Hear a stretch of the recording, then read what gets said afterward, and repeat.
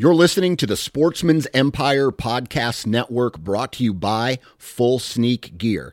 Check out their entire lineup at fullsneakgear.com. Also be sure to check out our entire stable of podcasts at sportsmansempire.com. New from Moultrie Mobile, the Feed Hub offers first-of-its-kind cellular connection and control for nearly any spin cast feeder on the market. When used with the Moultrie Mobile app, you can monitor feed and battery levels, run feeders on demand, receive alerts when feeders are clogged, and remotely adjust feeding times. The Feed Hub is ideal for anyone who maintains feeders. Remove the guesswork and save time by planning feeder maintenance before you drive to your hunting property. For more information, visit moultriemobile.com.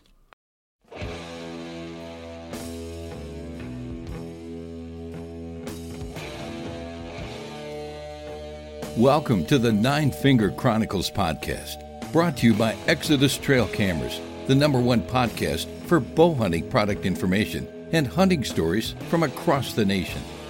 And now, here's your nine-fingered host, Dan Johnson. All right, on the phone with me now. Now he's a native of Iowa, but it didn't used to be like that. Good buddy, John Mulligan. How you doing today, John? Hey, what's happening, Dan? You know, I have every time we get together, we talk a little bit about your past as a police officer. And I want to, and you always tell me some crazy stories about that. But before we get into what you did back in the day, I'll say, we have kind of traveled the same path for a short period of time, and that's kind of how we became friends. But why don't you tell us, where do you live and what do you currently do for a living? So I live in southeast Iowa, actually in a town called Farmington.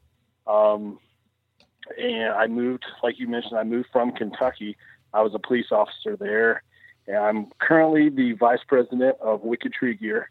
And then I also do a little photography and stuff like that. And we started a little web show, Arrow Wild Company, and just kind of it's a digital diary, you know what I mean? Just sharing stories, but pay the bills through the Wicked Tree Gear stuff. And that's a lot of my background. Also, some people don't know my degree is actually in horticulture. So I've been cutting trees a while and planting trees probably a little bit longer, but I've cut a few in my day as well.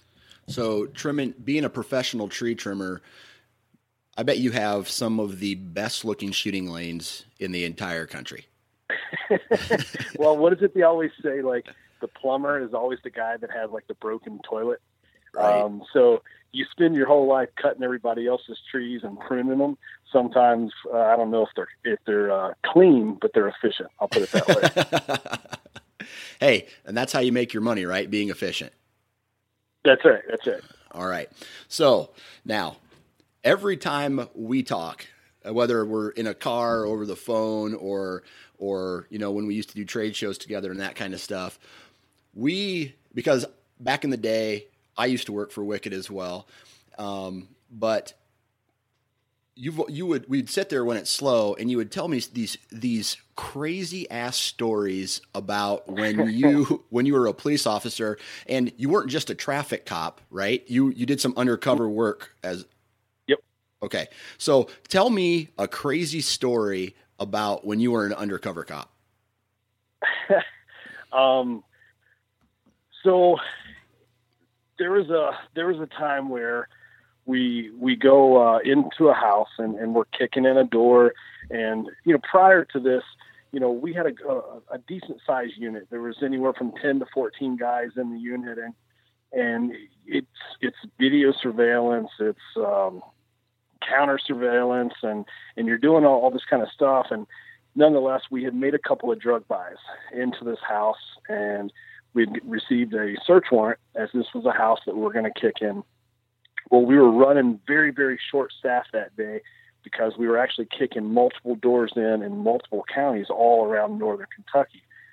So we went to go serve the search warrant. We only had like 2 guys, which is, it's pretty sketchy and, unsafe. So we called a local unit to come over and to help us, secure the residence and set up perimeter. So we all stack up. We've got our game plan. We have our ops plan all lined out. If there's an emergency, if disaster happens, that kind of stuff.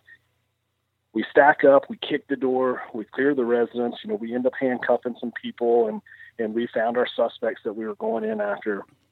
We hauled them out of there. The place is empty. So now we're kind of doing a final walkthrough and actually doing a search and doing photographs and everything, making sure there's nothing we missed.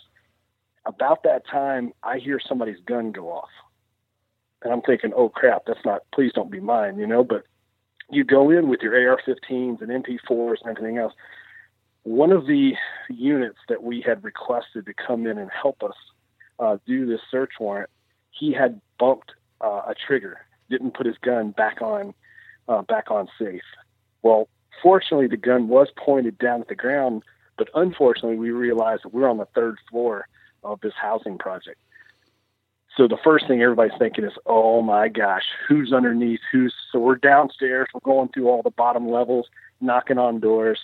We find this old lady. She had her feet up, and I feel so bad for her. She's watching like the Andy Griffith Show with a big bullet hole right in her coffee table. But fortunately, nobody was hurt. And like I said, telling stories like that after the fact, it's almost embarrassing. But it wasn't my gun, and I won't disclose the agency whose gun that it was. But, accidents happen. Right. But that's one of the lighter stories. Some of the other things that happened, like I told you before, some of that stuff was it's just crazy. There's a whole nother life that people live that's so different than what you and I are accustomed to. We Right. get up every day, we go to do a job, we come home, see the family. If we have some free time, we try to, dabble in our hobbies, whether it be hunting or photographs or something like that, or podcasts or blogs. But there's a whole other side. There's a whole other world out there that they wake up every day, and their sole mission for that day is to rob, steal, do drugs, sell drugs, acquire drugs. It's nuts. Yeah. And for several years, I got to kind of live that lifestyle with a fake name and fake social security number, fake driver's license, and fake apartment, and the whole 9 yards. It's crazy. You come home and you feel real normal, real fast. Right. So my question is, we've had some guys who on the podcast, one guy worked for the military and he took inventory of weapons, and he was working with these gigantic bombs that could level city blocks. And I would say at some point that is a stressful job, but how stressful is it? Being undercover, faking who you are, and having to deal with the scum of the earth, where if they find out that you're an undercover cop, you're probably going to get shot. Yeah, and that was the thing. I think when I was younger, I got into the undercover stuff early in my career. So whether it be, I grew up watching like the original 21 Jump Street. You know what I mean? So Yeah. I thought that was awesome and that was cool. And that's probably, that's the main thing that led me into police work in general. Right off the bat was I wanted to do narcotics, or I wanted to do some kind of a vice unit or something. And I was still in training, and I popped a guy with like 312 pounds of marijuana, and I was still in training. And they looked at me and they said, damn, like this guy might have some skill when it comes to dope work. And so a position came up, just all kind of luck, fell into place. I make this pop, and then like a week later, a position opens up where they were needing another body in this unit. And I'm like, me, So they put me into it. So I was still young and like I always say, still full of like piss and vinegar. You know what I mean? Right. So I did have one child at the time. My wife and I, we had our first child. And I guess, when you're at that age, man, you do dumb stuff. Right. And I was like, yeah, I want to do it. So I started getting into the unit, and I was doing stuff, and I was going out all hours of the night, coming home and this kind of stuff. And then, you have a second kid, and then you have a third kid, Right. And then you kind of start to look back on it and you're like, you know what? And my wife, she was even kind of leaning on me a little bit. And she's like, hey, this 2 a.m., 3 a.m. going out to buy a kilo of Coke, or, you know, she's like, all right, this is getting kind of sketchy, you know? And so, and then, like I said, you look back on it now, look at it, and I'm 38, and I can say, okay, that was awesome. And I had a blast doing it. But man, that was kind of dumb, because right. you still live within the area that you're undercover. Yeah. So you kind of become like a recluse. Right. You only hang out at the house, or if you do hang out, you have to leave and go someplace 45 minutes or an hour away, because you don't want to take a chance on somebody seeing you. I mean, my biggest fear was that I was at a gas station pumping gas with my wife and kids in the car, and some guy that I had just put in prison for 6 years of his life is now recently released. And he's like, hey, that looks like the SOB that took away my livelihood, you know, and put me in prison. So, yeah, you know, you start to think about that. And those are the things that you don't think about initially. Fortunately, the unit that I was in, we had some pretty airtight cases, and these guys usually went away for a long time, much longer than 6 years. But, right. And that was, again, that kind of comes full circle with me, getting out of that unit and getting out of that career, and really wanting to move away from the area, because it didn't matter what you did. Like, if I went to that gas station to pump gas, I'm like, you know what? 6 years ago, somebody got shot here, or I worked a crime scene here, or I worked a burglary or a rape, or, you know what I mean? And it's just, those were things that I needed to get away from all that, and wanted to get away from the area and kind of get a fresh start and kind of get a new set of eyes on things, on life. Right. And, you know, that, like you said, that whole time you were working a landscaping job too. And, and you've always hunted, and kind of pivoting here a second, you've always hunted, but not necessarily a bow hunter. When did you start hunting? At what age? And then when did that transition into bow hunting? So, it's funny, you know, I grew up in central Kentucky, very rural area. My parents' farm street address actually is a rural route number, but it's all horses and cattle, all pasture. So any tillable ground is fescue. You know what I mean? Yeah. Or it's tobacco. There wasn't a lot of trees. So, you know, you talk to these guys are like, I remember once I hunted 4 years in a row and I finally saw my first deer. I never saw a white-tailed deer on the hoof through my first 18 years of life. Okay. So, I got into hunting really late, and it was after I moved to Northern Kentucky. And I did a short film called Work More Hours, where I kind of talk about this story. But one of my cop buddies, still a really good close friend of mine, Jason, says, he's like, dude, let's get into deer hunting. And I'm like, that seems pretty tough, man. I've never even seen a deer before in my life. You know what I mean? Like, and he goes, no, there's a lot of deer here in Northern Kentucky, especially around with these river bottoms. So, you know, like a lot of guys, I got into hunting. I think I went to Walmart and I got my first set of camo, and I bought a rifle there and a scope and everything, you know, right there. And I think I was probably 22, maybe 23. I was probably 23 years old before I ever bought my first hunting license.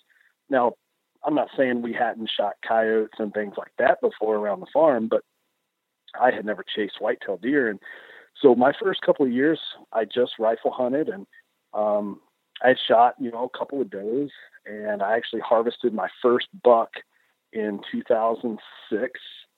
And even after I shot that deer, I remember walking up to the deer and I thought, man, that really wasn't that hard. I mean, it was hard to get on the deer, but it wasn't hard to harvest the deer, you know, with the rifle. So I knew that I really, really enjoyed the sport of trying to find them and chase them.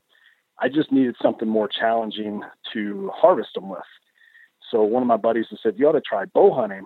And I'm like, all right. So I bought a Matthews FX, I think it was FX or LX. I can't remember which, but anyways, I bought my first bow. And I think that whole first season, every time I went to stand up or reach for my bow, I kept getting busted. So then I started just sitting with the bow in my lap. I wouldn't even hang it up. You know what I mean? Because I was like, this is too hard to even reach for a bow. But I finally was able to get a shot off on a deer. And man, from that moment on, I was like, I am hooked. Right. I love bow hunting. So how many years now have you been bow hunting, dedicated to bow hunting? Dedicated to bow hunting, I guess it's been 10 years. 10 years. Okay. 10 years just bow hunting. Yep. All right. Now, fast forwarding a little bit, when did you start to become successful? What some of us, I know success comes in all shapes and sizes, you know, whether you're the kind of guy who likes to sit in the tree stand and just enjoy nature, that's a successful season, or you're the guy who, you know, starts to harvest what he's after. From a harvest standpoint, when did you start becoming successful? Let's see. 2010, I shot what to me was a giant buck. You know, it was probably 130-inch Kentucky deer. Right. And I was just like, wow, this is awesome. We knew that deer was there. We didn't have any trail camera pictures, but we had actually seen the deer before. And, you know, I hung a tree stand in the area that I had seen him, and I was able to capitalize on him during the rut and shoot that deer. And then, you know, fast forward a couple more years into 2013. 2013 was the first year that I went crazy. You know, I'm walking into the woods with a pile of SD cards and a pile of batteries, and I'm running trail cameras everywhere. That's when I would say I became successful with technology and had really started to learn more and appreciate it a lot more. And that's like the year that everything really started to kind of come together. And I had a buck that I called Rondo that I targeted in 2013. And he actually, to this day, is still, it's my biggest buck to date. And I shot that buck third day of the season, which in Kentucky it starts so soon. So, you know, you got a skinny little deer with sometimes velvet, but, you know, still showing guard hair and everything like that. But so, you know, like I said, a lot of guys, man, you know, I still have a ton of learned about bow hunting because I got into it so late. But, you know, I'm that type of guy that if I want to get into something, I just immerse myself in it. And I listen to anything, any information, guys like you or Kenyon. And so there's so many guys that I've got at my disposal that I can call and ask questions and get tips and tricks off of. So, okay. So when did we meet? 2000, was it 2013? Yeah, it was. Yep. Yeah, it was. Okay. Yeah, 2013. So that was your first year, or after, you know, getting hardcore. I'll put it to a term, hardcore. Mm-hmm. And then you were successful that year. Now you were successful in 2014 and 15 too. I forget. Yep. Okay. Yep. Yep. And okay. So then something happened, right? So then you decided to take a different job, put law enforcement to the side, and pack up and move the entire family to Iowa. Why don't you elaborate a little bit about that transition, not only from an employment standpoint, but from, you know, the hunting standpoint as well, and why you decided, hey, maybe I want to move my family to Iowa? Sure. You know, I went 3 years in Kentucky of killing, you know, my hit list deer, and didn't feel like I was the ultimate hunter by any means, but I had picked out 3 deer, harvested those 3 deer that I wanted. And there's a ton of big deer in Kentucky, but it's tough. It's really, really tough. I knew that there were certain parts of the Midwest that held the type of deer, the type of class of deer that I wanted to pursue. And Iowa and Kansas were two states that always stood out to me. And with Iowa doing the preference points, I knew that going to Iowa once every 4 years as a non-resident was just not going to work for me, you know? Right. And so I knew somehow, some way I wanted to get to Iowa, and I wanted to be a resident of Iowa so I could hunt, live there, you know, and study those deer, 12 months a year.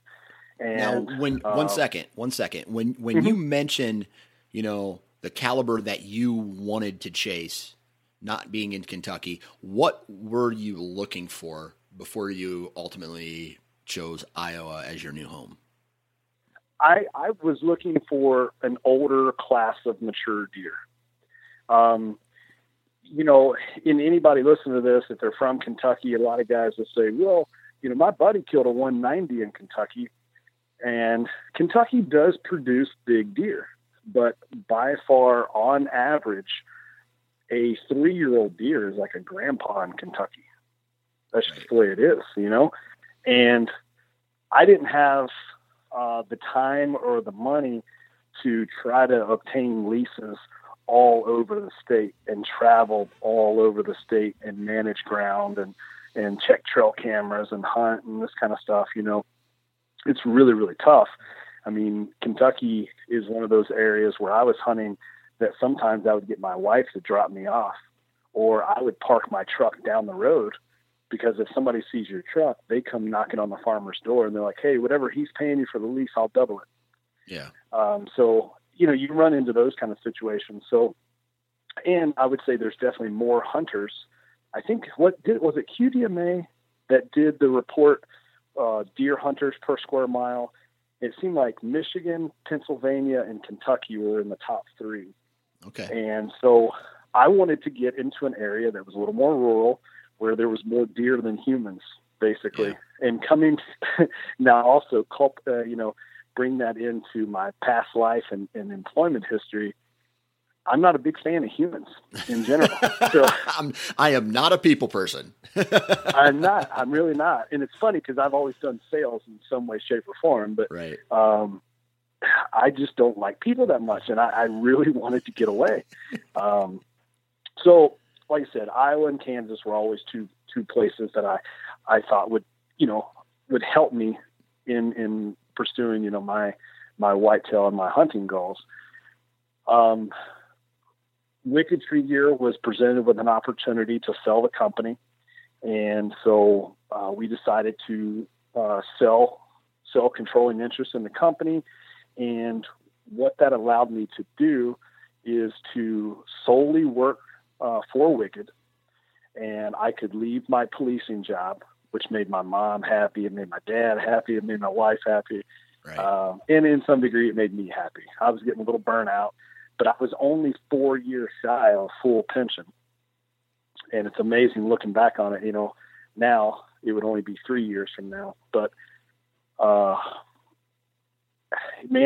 it's kind of funny, I needed to make that move. It was something I wanted to do. And I didn't jeopardize my family and uproot my whole family just so John could go chase deer. Right. There's a lot more that came into it. You know what I mean? Right. It was for the health of me. It was for the health of the family. And I grew up in the country and I tease my kids all the time. I'm like, have you ever had to get up and go feed cattle before you went to school? No. Where's my Wii or where's my PlayStation? So right. There was things that moving out into the country that I wanted to do with the family and stuff like that. So, the opportunity presented itself, and I jumped on it, and it gave me a chance to move and live where I want to live. So I started looking at Iowa, Southeast Iowa, obviously. Guys like yourself and other people that I knew in Iowa, had a lot of success, and I liked the terrain and the topography. And the area that I picked in Southeast Iowa is ironically, it's really similar to the type of hunting that I was accustomed to in Kentucky. I'm down here by the river. So it's a lot more rolling terrain. So yeah, it's a little different. It's definitely different. But man, since I've been out here throwing up trail cameras, right off the bat, I'm like, this is why I came here. Right. Because there's a class of deer that's different. Right.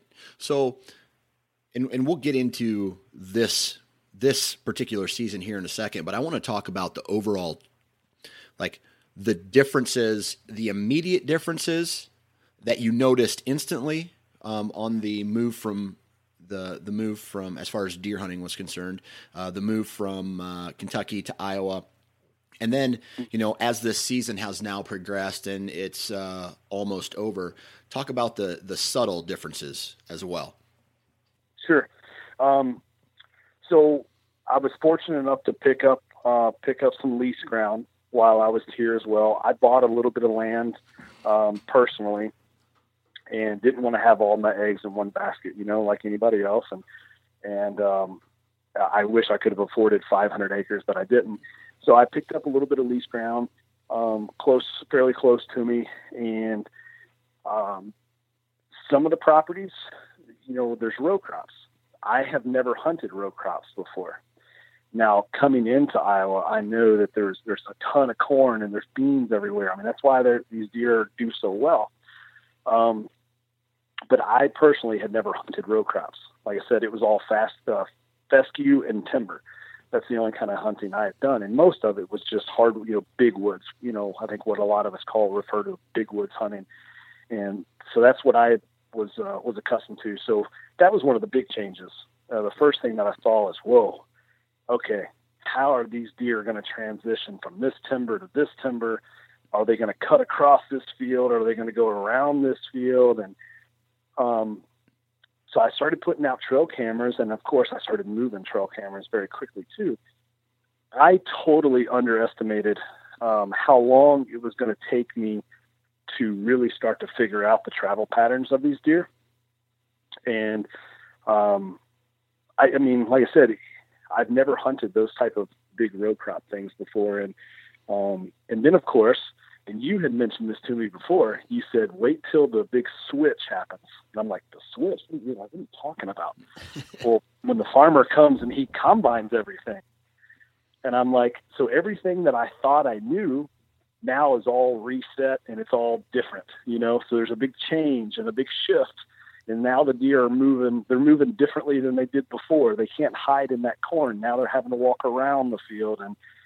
And I'm like, oh my gosh, man, all season long, I felt like a dog chasing his tail, you know what I mean? Yeah. And I thought, man, I really thought I was starting to figure this whitetail stuff out. And I feel like I'm lost, I feel like I'm starting from ground zero again. But, so the row crop is the biggest change. Some of the subtle changes is, the people, the other hunters in the area. A lot more people are more helpful, and they were, guys were, I'd see a guy at a gas station, and let's say I had a lone wolf shirt on, and he goes, "Oh, you bow hunt?" Yeah. "Oh, you got anything good showing up on camera?" Well, Kentucky, you say, "Hell no, got a bunch of spikes. That's all I got." What do you got? No, this guy's sitting here, never met him before in my life.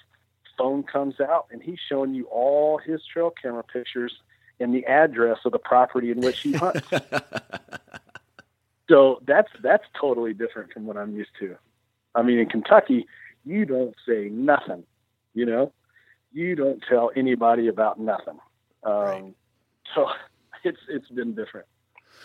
Well, and I want to make one thing clear here. Now, you say you got access to a lease here in Iowa, but it's not what a majority, it's not what I consider a lease. I consider it you got permission to hunt on a piece of property because you were hunting on what I would consider an active farm. Like the Sure. farmer wasn't going to stop what he was doing because it was bow hunting season, right? Correct. Yep. Okay. Yeah, I guess, lease is not the correct term. It's, I was given exclusive hunting rights, but him and his farm hands and children, they're still on the property every day, farming it, doing whatever they need to do, moving cattle in and around, moving tractors in and around. I know one day I went to go hunt and there was a combine parked 10 yards from my tree stand.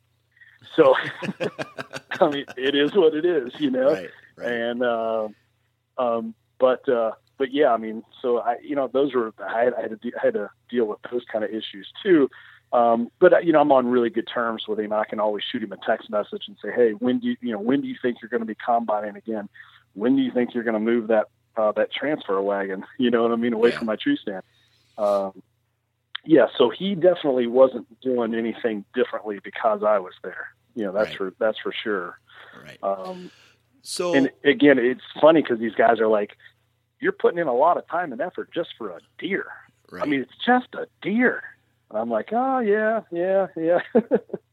It's kind of funny. When I went out to Nebraska, I got some family that has some land out there, and I told I show up and he goes, well, what kind of rifle are you going to use? And I'm just like, I'm going to use my bow. And he started laughing at me like I was some kind of crazy person, like you're going to try to shoot a deer out here, at 20 yards, 30 yards. I'm like, yeah, that's the goal anyway. And he's like, you should just sit. He's like, you should just sit in your truck and wait for him to come to the crop circles and shoot him out of your truck. You don't even have to get out. Well, buddy, that just tells you the difference between when you were born in 1927 and I was and today. So yeah. Oh yeah. Yeah. So yeah. And I got some of that too. From some of the locals down here. They're like, you only hunt with a bow? I'm like, yeah. And they're like, that's stupid. So let's talk about, all right, you said bye-bye. You didn't say bye-bye 100% because you still went back and did some hunting in Kentucky, but you moved to Iowa. You had your house with some property on it, on a piece of property with your house on it, and then down the road, from you had the permission, the ground that you had permission to. What was the very first thing that you did when you got down there? The papers were signed, and now you are a resident of Iowa. I called a couple people, I think you included, and asked how long I have to be a resident before I can get my hunting license. Found out it was 90 days. The very first thing I did is we were actually in the middle of unloading boxes, and I think my wife was like yelling for me, and she's like, where in the heck did he go? And I just started walking around the fields. Yeah, started walking the property. And I found a shed. My second day I was here, like 10 yards from the back of the house. And it kind of reminds me of that like comedy bit with that guy, Ron White. I'm like, it's going to be a good day, Tater. You know what I mean? Right. I'm like, this is awesome. But, I mean, that was the first thing. I started putting some trail cameras up immediately on my property and started scouting some grounds. Didn't waste any time. Had a buddy of mine, Andy Wykers, up in Waterloo from Campfire Stories. He came down with a bobcat and a tree puller, and we started cutting in some trails and pulling some trees and opening up some ground for some food plots. My property is not really, really big, and it's going to be tough I could probably get bucks to, daytime bed, but I'm not going to have big holding sanctuary bedding areas on my property. So for me, my best effort is just try to create some food, right. and try to catch them in passing, coming there to eat, either mornings or evenings. But so we started on that right away, and started looking at maps and looking up and down the roads, looking at topos and seeing where other property was that I would be interested in hunting. I started looking for all the hourglass, topo lines on maps, and a mutual friend of ours, Ben Harshen from Huntera, he made me a couple of maps, and he was a big asset too, with kind of scouting this area, because he has made some other maps for some of the public ground around here. So I was already kind of looking at the public ground, which is, again, so funny, because if you say public ground in Kentucky, that means 2 rabbits, maybe a 3-legged squirrel, and maybe a doe. That's the best you're going to find on public ground in Kentucky. But and then about 4,000 hunters hunting 20 acres. So that's a lot of hunters. That's a lot of hunters. And but in Iowa, the public ground is, dude, it's on fire. Yeah, I mean, it's totally overlooked. It blew me away. So I started spending some time on some of the public pieces and stuff like that, and then I kind of fell onto the hunting permission down the road, and then I'm like, okay, I'm set. I've got probably more ground to study and try to manage than what I even know what to do with right now. I'm running out of trail cameras. But that was the trail cameras and foot scouting was the first thing I knew I had to do, because by the time we got here, the whole family got here. I mean, it was almost June 1st. Yeah. So I knew I was a little bit behind the 8 ball. And when you get all those trees that are all leafed out, you can't see into the woods. So I didn't have that shed season behind me. I didn't have that winter where I could find winter beds and snow and stuff like that. So, I mean, I was to some degree at a little bit of a disadvantage, Right. Obviously being new to the area, but not having and I think winter beds and shed hunting, there's so much information you can learn from that.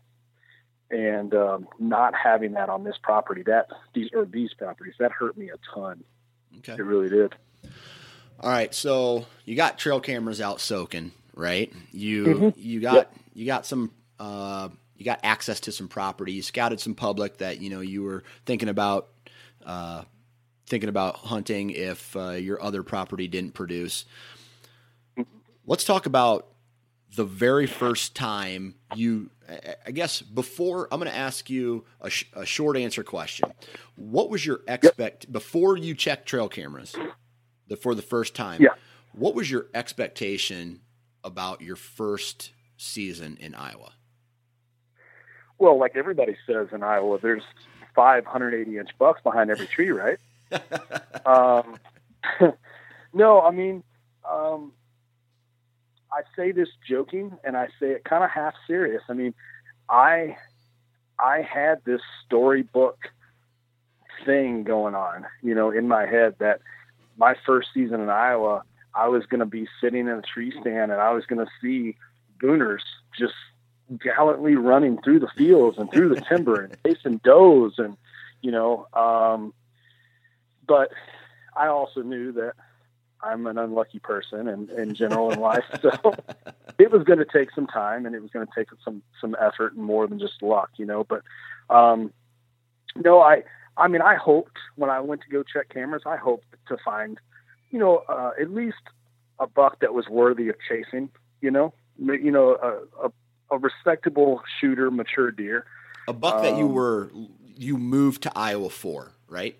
Correct. Okay. Yeah. I was definitely hoping to not get a bunch of trail camera pictures of a bunch of Larrys. Right. That would have been rough to swallow after all the moving expenses. I mean, and I'll put this out there. When to make this move happen, Dan, and I don't know if I even went to the full extent that I've even told you this before, I cashed in every bit of my retirement. Yeah. I mean, I went chips all in to be able to come out here. So yeah, I was hopeful that I was going to have some decent deer on trail camera. That's for sure. Right. So you had this whimsical expectation of, your hunting season. And I mean, I know you a little bit. So, there was probably a hint of reality in there as well, knowing that you're not really sure what you're going to see, but sure.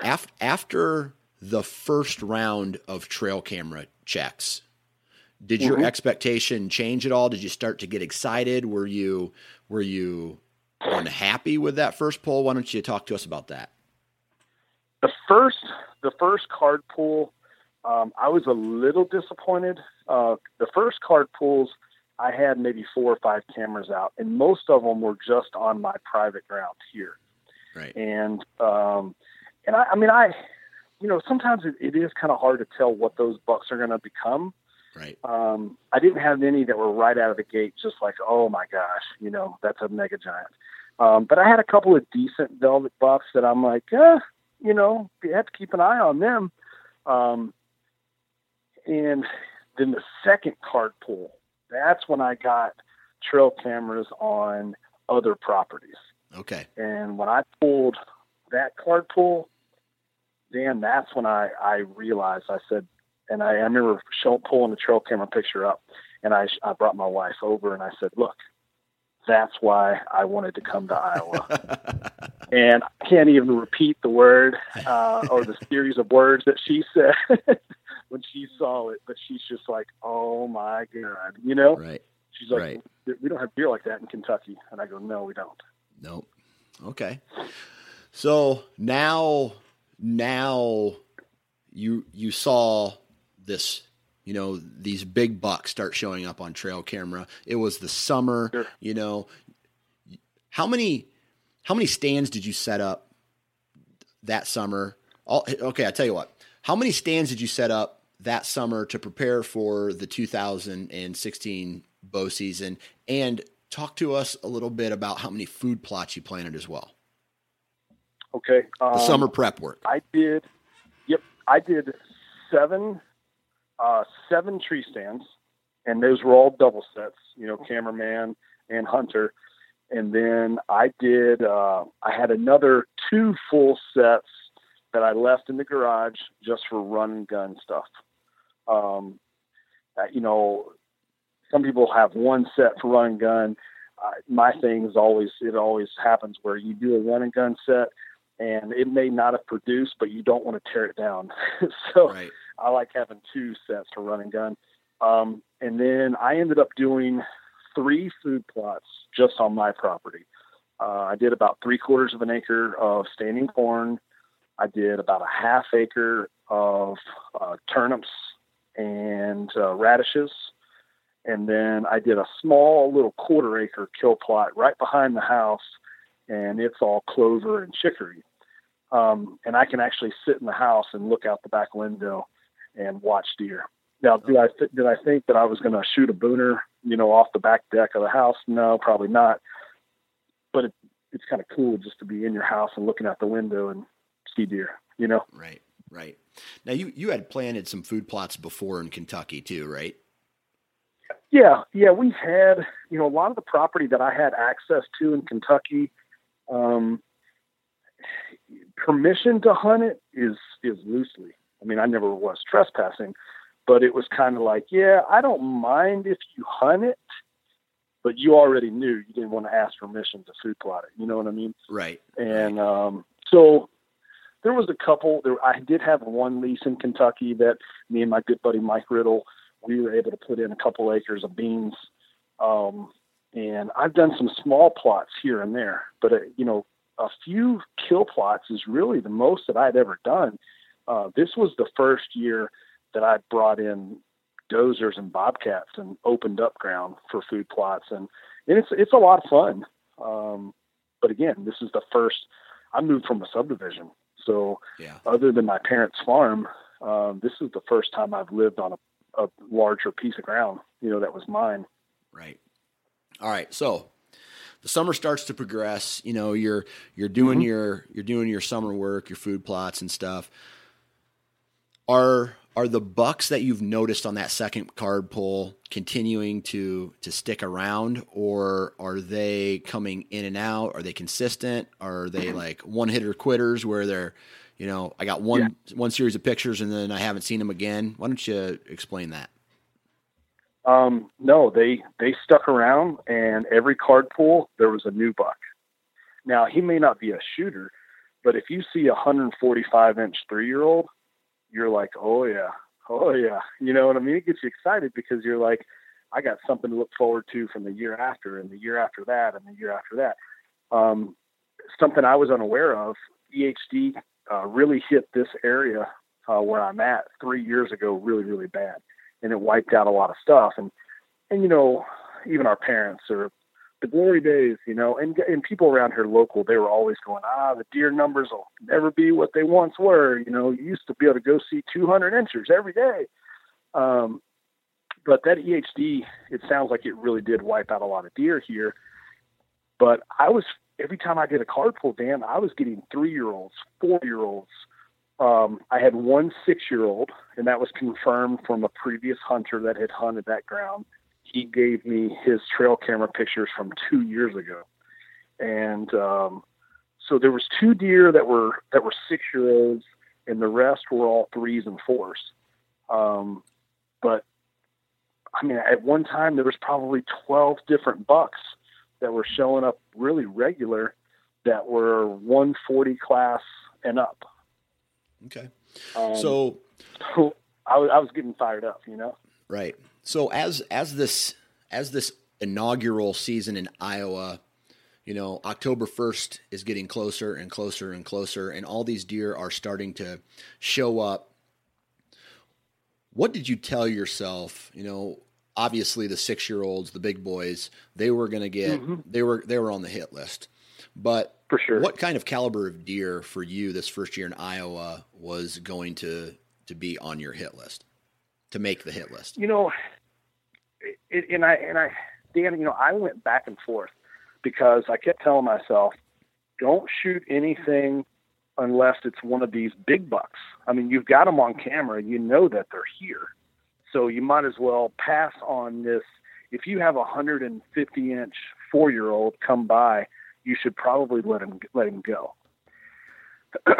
And then I kind of started thinking about it in the back of my head as I said, wait a second, don't fall into this, I can only shoot a deer if he's 180 inches. You know what I mean? Yeah. You can only shoot a deer if he's 8 years old and you've got 12 and a half years of sheds of him. You like that? So, I didn't want to fall into that situation either. Right. Now, believe me, I love a good storyline and I love the pursuit of the animal. But I didn't want to place crazy high expectations on myself. Okay. So I went into opening day and just said, you know what? I'm not making any decisions. I'm going to go hunt. If I see a 4-year-old buck and he's 155 inches and he comes in putting on a show, or I'm able to grunt him in, or he chases the doe through or whatever, and he makes for he gets that heart pumping and it makes me want to reach for my bow, then by God, I'm going to reach for my bow and I'm going to shoot him, Right. So that's kind of how I went into the season. Now, unfortunately, I had all of my big deer showing up really consistently through the 2nd and the 3rd of October. But the pictures were all 30 minutes before daylight and 30 minutes after daylight. So I still wasn't getting any daytime pictures of any of my bucks at all. They were all nighttime photos, right, all through summer, all through September, and even into October. And then it just kept, it kept staying so warm in October. And I knew that was probably keeping the deer moving more in the evening hours. Heck, there was one day it was like 84 degrees, 85 degrees or something, in October. And so shortly after the first week of the season, my buck activity just shut down. All I was seeing was little forkers and little spikes, and 1 and 2-year-olds is all I was seeing. I wasn't getting trail camera pictures of any of my big bucks. So reality started to sit in a little bit. I went into the season going, I'm going to shoot a booner. Yeah. So then I'm like, was there something that triggered that? You mentioned earlier in our conversation about the switch, right? The crops come out. Did that correlate with what you were seeing on trail camera? Definitely. Right at October 1st is when my farmer started combining his corn. So in the evenings, you're in the tree stand, it's getting past shooting light, and you're like, okay, it's time to climb down. I like to always sit for an additional 15 to 20 minutes and make sure it's good and dark, before I climb down. And there would be nights where I would be in the tree stand getting ready to climb down, and I could just see silhouettes of deer all in that cut corn where he had combined that morning. They were coming in there and picking up their kernels and stuff that were down on the ground. And I'm just like, oh man. So there was nights that, dude, I wasn't coming home till like 9:30 at night. I'd get trapped in the tree stand, waiting for those deer to clear out of the area. So yeah, the took numbers, out his corn. The numbers were there, right? But not the big bucks that you were wanting to stick around. Scrub Correct. bucks and does, they were there, but the big boys, they shut off, right? Yep. Okay. They just shut off altogether. And early season, I was trying to be very careful. I didn't want to, here it is, my first season in Iowa. I don't want to blow out a bunch of my tree stands. I'm not having to compete with pressure like I did in Kentucky. So I knew that I could be a little more picky and make sure I had a good wind, but still yet I was only hunting field edges, places that I could get in and out of really easy without disturbing a lot of stuff. And I still think that was the right move to make. I wasn't going into any timber spots. I was still trying to hang around that cut corn and kind of rolling the dice there. I didn't want to booger up any good spots. So kind of like observation stands. Correct. There were all places that I could see, 400 or 500 yards through, down the field and stuff like that. Okay. I thought that was going to be my best plan, but like I said, these big bucks were not showing up on trail cameras anymore. Okay. So I started moving the main cameras. reason you think the main reason is because of the crop harvest had something to do with that? That's the one thing that changed. Okay. You know what I mean? Right. Yeah. That's the thing that changed. So it took me a couple of weeks to kind of put it all together and say, well, the only thing that changed was the crops came out. Oh, I should probably start moving my cameras. So I started moving my cameras around and trying to find corridors. And again, topo maps are huge and they're a huge asset, but they can't replace foot patrol as well, Right. So being that I picked up the property so late and I didn't want to go into the timber and disturb stuff. So, I was like always a couple of weeks behind. It seemed like I was so nervous to go into some of these places and booger them up.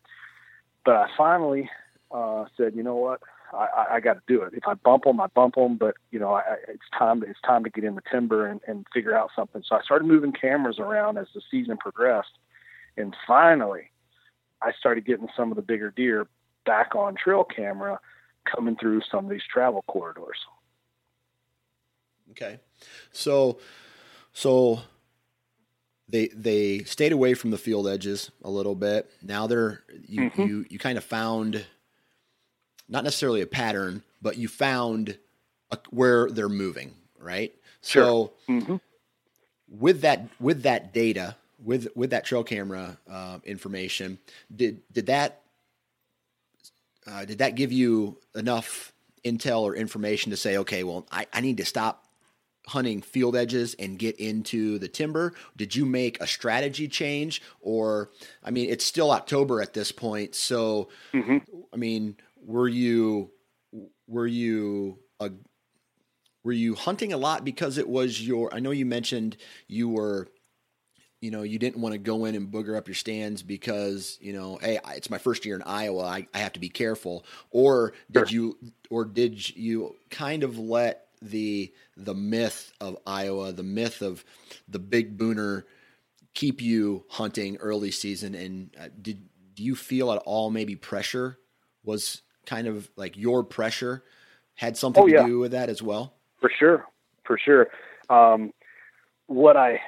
Because I didn't know the property as much as like I know it now. The last 3 weeks, I learned more about this property in the last 3 weeks.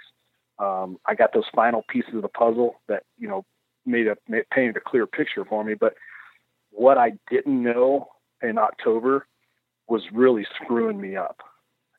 Even though I didn't think that I was putting a lot of pressure on, I was putting a ton of pressure on that property. And that's a mistake that I made. Like I said, here I am thinking I'm being gentle, but I was actually being counterproductive. What was that counterproduction? Was it the stand location itself? Was it the access to get to the stand? Access. Totally access. Okay. So describe that. So basically this property, the way it lays out is you have your row crops in the dead center, and then you have timber on the outside. Okay. So for me to go anywhere, either A, I have to walk all the way around the property through the timber, which who knows what I'm blowing out, what bedding areas I'm having to cross to do that. And with the dry, crunchy leaves and everything else, that we're starting to fall, that was awful. The quietest way is to walk right through the gut of the property. So anything that's on those field edges, that's hanging out 20, 30, 40, 60 yards in the timber, they can see you coming from a mile away. And I literally mean like a mile away. Yeah. So that was tough, like I said, but sometimes you almost have to go for it. Yeah. And, people say, well, you can't kill them from the couch. And, right. So I needed just to get out there. I thought, you know what? I just got to get out there. I got to see what I can see. And hopefully I can see some movement, even if it's moving on the other side of the property. That tells me something. And I let my cameras do as much work for me as I could. Right. But, you know how the deal is with cameras. I love them to death. And it's one of the biggest game changers for bow hunters, in the last 20 years. But a trail camera takes a picture of a buck. But what if that buck walks behind the camera? Right. You know what I mean? So you could think that you've got a bad camera location, but that deer walked 5 feet on the other side of the camera and you never got a picture of him. So there is something to be said of just being out there, and seeing it for yourself. But so, I did a lot of damage, I think. And then I backed out altogether. And I just said, you know what? It's time to give that property a break. And I'm going to let the weather cool down. It's just too hot. Deer aren't moving as much. And then you've got the October lull, that everybody talks about. And it's a myth. And it's a myth. It's a myth. It's a myth. And I honestly don't believe in the October lull. I think the October lull is hunters create the lull, and I think weather can create the lull. You know what I mean? So, but nonetheless, I kind of pulled out a little bit. And then I kept waiting for the weather to get right. And then I kind of told myself, well, the rut's going to happen no matter what. Right. Even if it's 85 degrees, the deer aren't just going to say, you know what, it's too hot to breed this season. We're going to take this year off. Right. So I knew that the rut eventually was going to have to happen. And I do think that is that time of the year where you can kind of be aggressive. The fact that I had not learned this property as well as I wanted to, I could kind of let that not be an excuse, but I could say, well, now it's time to go learn it some more. Right. And I might be able to get away with it, and get lucky. So I got back out after there again, through the first part of the rut, and went back to those travel corridors.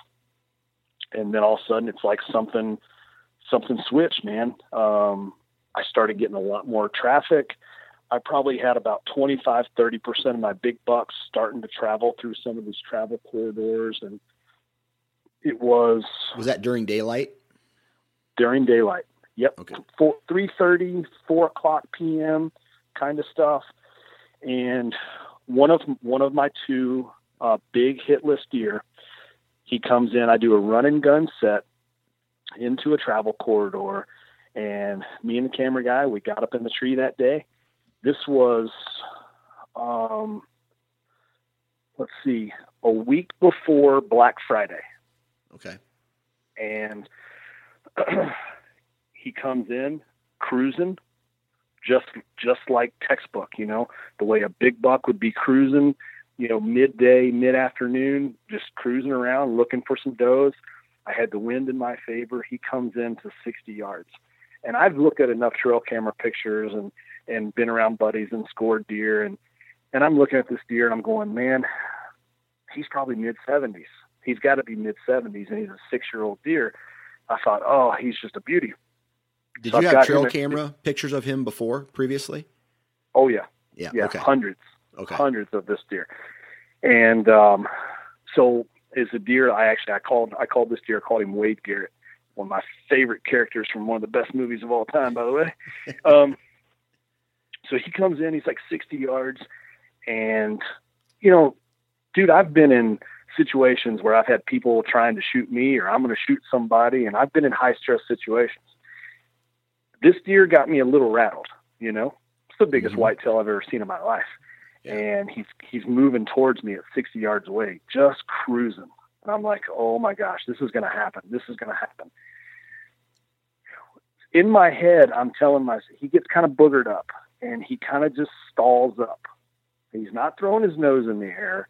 His body language just says he's just kind of chilling, taking his time. Because I was a little rattled, I think maybe a grunt might have been the call to make, or no call at all. Instead, being that it was that phase in the rut, if he's out cruising, if he felt challenged, that might provoke him to come on in and check it out, or come in, you know, ticked off, ready for a fight. So I snort weeds at him.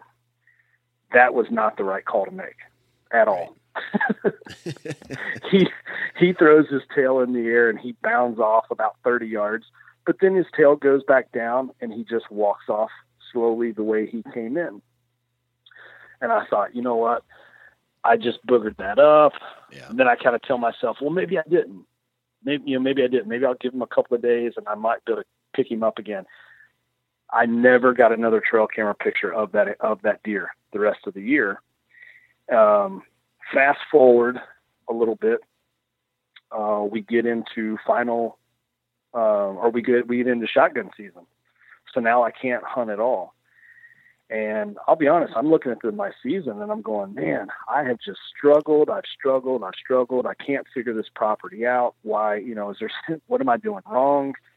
My big bucks aren't really showing up. Only a couple of them have come back to the property, what I would consider their summer range, you know, their summer patterns.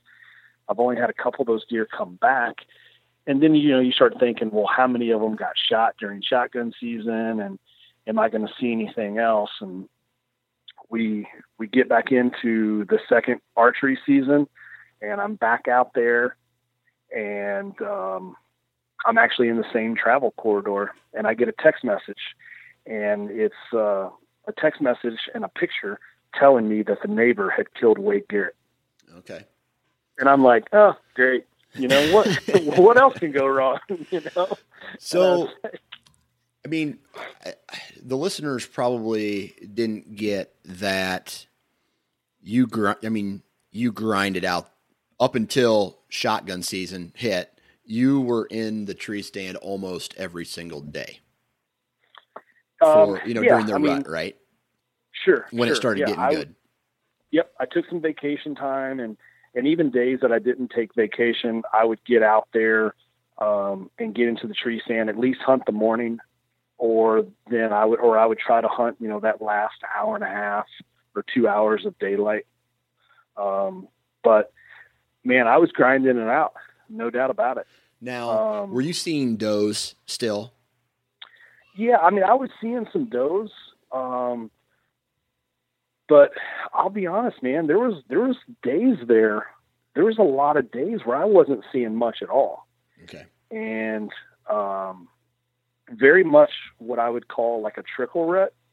I mean, I saw some early chasing, you know, in November, and then I saw some chasing still yet in middle of November. And then I saw a little bit of following and cruising, you know, getting towards the end of the last part of November. It wasn't that like 2-3 day just bam, you know what I mean? Where it's like the woods just came alive and there was just deer running around, you know, recklessly, you know, chasing does through the woods. It wasn't anything like that. Right. So, you know, I'll be honest. I mean, I'm sitting there, and the shotgun season, as much as I hated it, I needed a break. Yeah. Cause I was starting to get a little burned out, Yeah. and I was getting frustrated, and I was second guessing everything that I did. And I'm like, man, I should have just stayed in Kentucky. I had no problem killing deer there, Boo-hoo, boo-hoo, Yeah, exactly. Yeah, like I'm going to go back to Kentucky, but no, but then. So did that property get hunted at all during shotgun season? No, the outskirts did. Okay. So did that help did that help your property come? Okay. All right. It did, because as the shotgun season went on, I snuck in there one day to check trail cameras. I wanted to stay out of there altogether, you know what I mean? And just let all the deer kind of make that like a little sanctuary, safe spot. But I snuck in there one day and I checked trail cameras, and I had a ton of deer movement back in that travel corridor where I had been before, and I had seen Wade Garrett at before. So I was getting excited for that second season. Started moving all my trail cameras to food or travel corridors that directly led from bedding to food. That's where I put all of my cameras, focused everything just on that. And I thought, well, if it's going to happen late season, it's going to happen in one of those locations. You know what I mean? Maybe Right. we're going to, now let's go back to field edges. Let's try field edges again. And like I said, I had to cut corn. Granted, it's been pretty picked over, but there was still something there, for them to eat. And then of course there was some cut bean fields and stuff like that. But we had that first couple of days of second season where it dropped down to like -15, -5 degrees and stuff like that. So I was out there still bow in hand, no muzzle loader for me. And I'm back out there with a bow in hand. Very first day, I shoot a doe that morning. Yep. And I'm like, all right, things are picking up, I go back in the second day, and that's when I was able to shoot the buck that I just shot. Now, did you have any encounters or see the buck that you ended up shooting this year, or was it kind of a buck that maybe got displaced during the shotgun season? I never had a trail camera picture of that deer during Velvet. I had a couple of trail camera pictures of him, but I do think he is a deer that got pushed onto the property in shotgun season, because that's when I got pictures of him, was during shotgun season. Okay. Now, after shotgun season, did your goal or your criteria for what you were going to shoot change for late season? I mean, obviously, after seeing some of the bucks and living in Iowa and knowing guys from Iowa and seeing the deer that they've harvested over the years, sure, I went into October 1st with the mindset of, I want to shoot a giant. I want to shoot a giant, and that's all I'm going to shoot is a giant. And after hunting through the season, I still told myself, and I've always felt this way, I want to shoot mature deer. Right. That's my number one goal. Shoot a mature deer. And then there's other variables that kind of go into that as well. A mature deer with a big rack, oh yeah, that's a plus. But also managing deer as well. Right. And the deer that I ultimately shot is more of a management buck for that property. Am I still tickled to death with the deer? Very much so. Love the deer. It got my heart pumping. It was a cool encounter to have with the deer. But that deer that I ended up shooting, when I got a trail camera picture of him, I thought, man, he's just got a ton of mass, but he's a really tight rack deer. Mm-hmm. And he was definitely mature. He's definitely a 4-year-old deer, but he was really worn down, from the rut, hips and stuff. You could see big hip bones on him and stuff like that. And so I knew he was a mature deer, and I thought, well, maybe it's just not in my cards to shoot a 200 incher. as it's in a lot of our cards. You know what I mean? Right. Those don't come every day. So, I thought, well, maybe I'm not going to kill one of these big giants. One of my hit list bucks, when I got that text message, is when I was climbing up the tree that day. So I'm like, now I'm hunting a deer that doesn't even live anymore, Right. But when that deer came in, like I said, my first thought was, oh, this is a cool deer. And then I put binocs on him and I started looking at him and I'm like, oh my gosh, that's that really, really massive, 9-pointer that almost looks like he doesn't belong. A lot of the deer that I've got trail camera pictures of, a lot of these 3-year-olds and 4-year-olds that I had passed through the season, they're a bigger deer than he is. I mean, they would score better, but they also have a lot more potential than he did as well.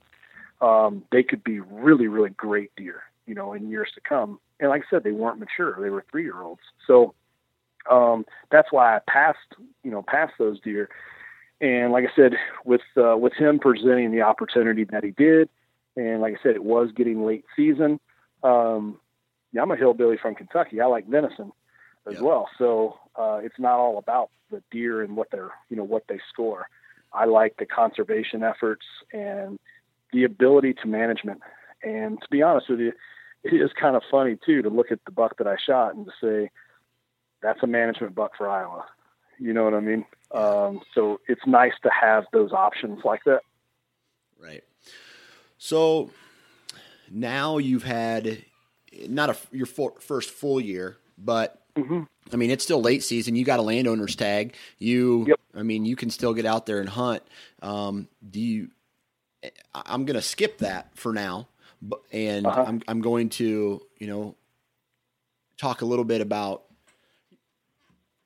late season, or not necessarily late season, but next season.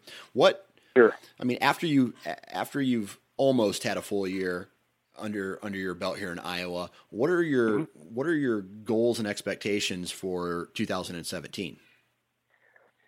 So, and I've already started looking at next year a lot. I can't wait for shed season. I cannot wait, because that to me is that last piece of an annual puzzle that I need, that last little bit of information I need going into 2017. 2017's plans, I'm expanding my food plots here at my property, which, by the way, I do have a pretty good buck showing up on my personal property here that I'm going to try to make a play. Hopefully I can capitalize on him here late season. But I'm going to make my food plots here a lot bigger. I'm going to do some stuff with some Egyptian wheat, create some barriers. I don't have bad neighbors, but I have some neighbors that live kind of close. So I want to try to create a little more secluded, food plot area.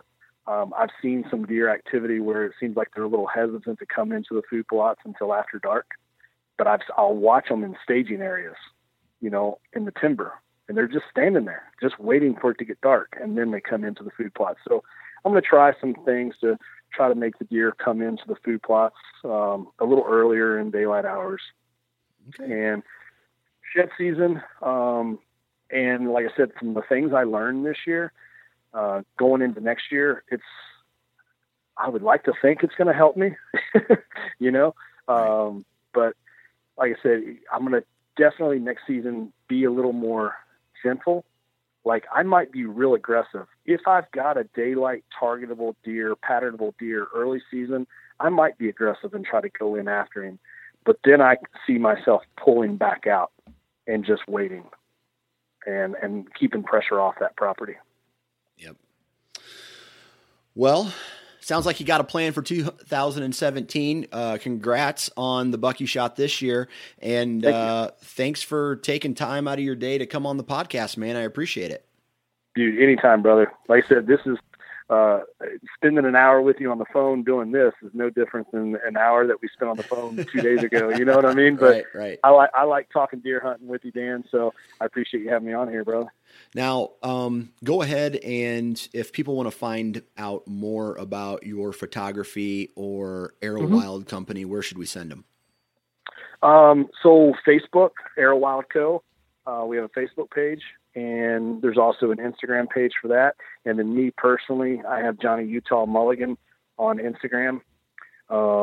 And I try to post up pictures of cool stuff with hunting and with the family and that kind of thing. Kind of an open book.